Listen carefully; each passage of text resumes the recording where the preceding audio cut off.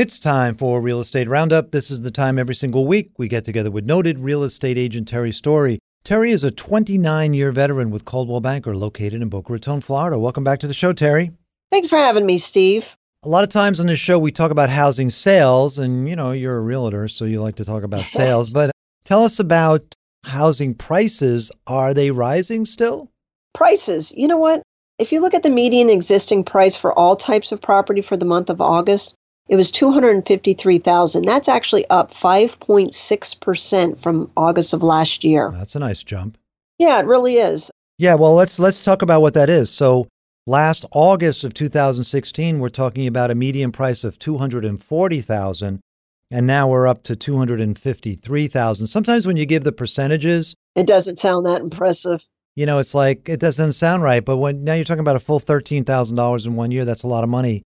And this is the 66th straight month of year-over-year gains. So you can see the trend is still rising. How long are homes actually staying on the market these days? I know that's a good indicator of the health of a market. Do you remember way back when in 05 and 06? Yes. After the big crash, your homes were staying on the market forever. What was it? It was, I don't know, it was like 30 months or something. Yeah, it was crazy. Yeah. We had that many months of inventory. Yeah. The homes were on the market, over 90 days, over 100 days. I mean, right now, the month of August, we're at 30 days. 30 days. So that's a seller's market, I guess. That's very much a seller's market. Mm-hmm. And, interesting, I'll give you a little story. Right after Irma, I put a house up for sale, and I thought I wouldn't even get any calls. I mean, literally, it was right after the storm, had nothing to do with the storm. And I got 5 offers. One offer's $10,000 over asking. So that's one day on market, one day. So wait a minute, this is currently happening? Yeah, this is currently happening as we speak. So basically, if the home is priced right and it's in a hot neighborhood, and especially it's different price points, this particular property was $350,000, which is a real hot market here in South Florida. Mm-hmm. Days on market, it'll be 1. Okay, so let's go there. Hang on one second. So 350 is hot in South Florida. What about 650? 650, that would be like a 30-day sale. Okay. Assuming the property is priced right. Okay, 3 so weeks. Would you say not so hot or well, not as no, hot? It's not. The interesting thing is, think about it this way. So the person who sells the house for $350, if they're moving up, they're probably jumping up to the 5 to 6 range. So in order to sell that $350 house, you need the first-time home buyer. Well, God knows we have a ton of them. Yeah. And so when you go into the $650, as you go up the price point, it is a smaller market because there's fewer people that can afford it. Mm-hmm. $650 in my particular marketplace is a little bit above the median home price. So it's a strong market. Well, with interest rates where they are, though, and let's talk a little bit about interest rates. Sure.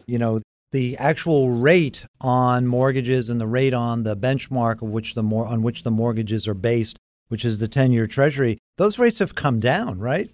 Yeah, and people don't realize this. I mean, we're below 4%. Everything when we talk about this, in the beginning of the year, the rates are going to go up. And if you look at it from the year, it's actually been going down. I mean, it varies month to month, but, Where is the 30-year mortgage? About 3.78. Uh-huh. Yeah, so let's see, at the beginning of the year, actually the peak of this year, it got up to 4.3%. Right. So that's a lot. It's about 0.5%. Wow. And so if you just follow the 10-year Treasury note, if that falls, that seems to affect the long-term mortgage rates. It does. It's really the benchmark. So let's say you're ready to go for a mortgage and you're wondering what the rate is and whether it's going up or down.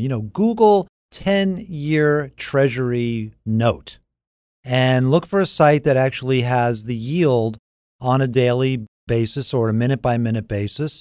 And you can watch it from day to day. Is it 2.2%? Is it 2.29%?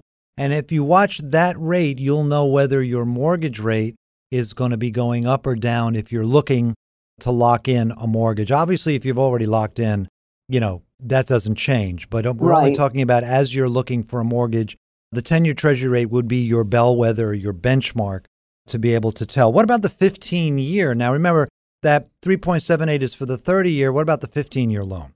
They're at 3.08. Mm-hmm. And that's down from like 3.12. Yeah. Which is very attractive. Gosh. Yeah. So you're borrowing money for 15 years at 3%. I think Apple basically borrows money at about 2 and change for that period of time. So in terms of mortgages, this is really cheap money. You're almost borrowing on the same terms as Apple, which is kind of amazing when you think about it.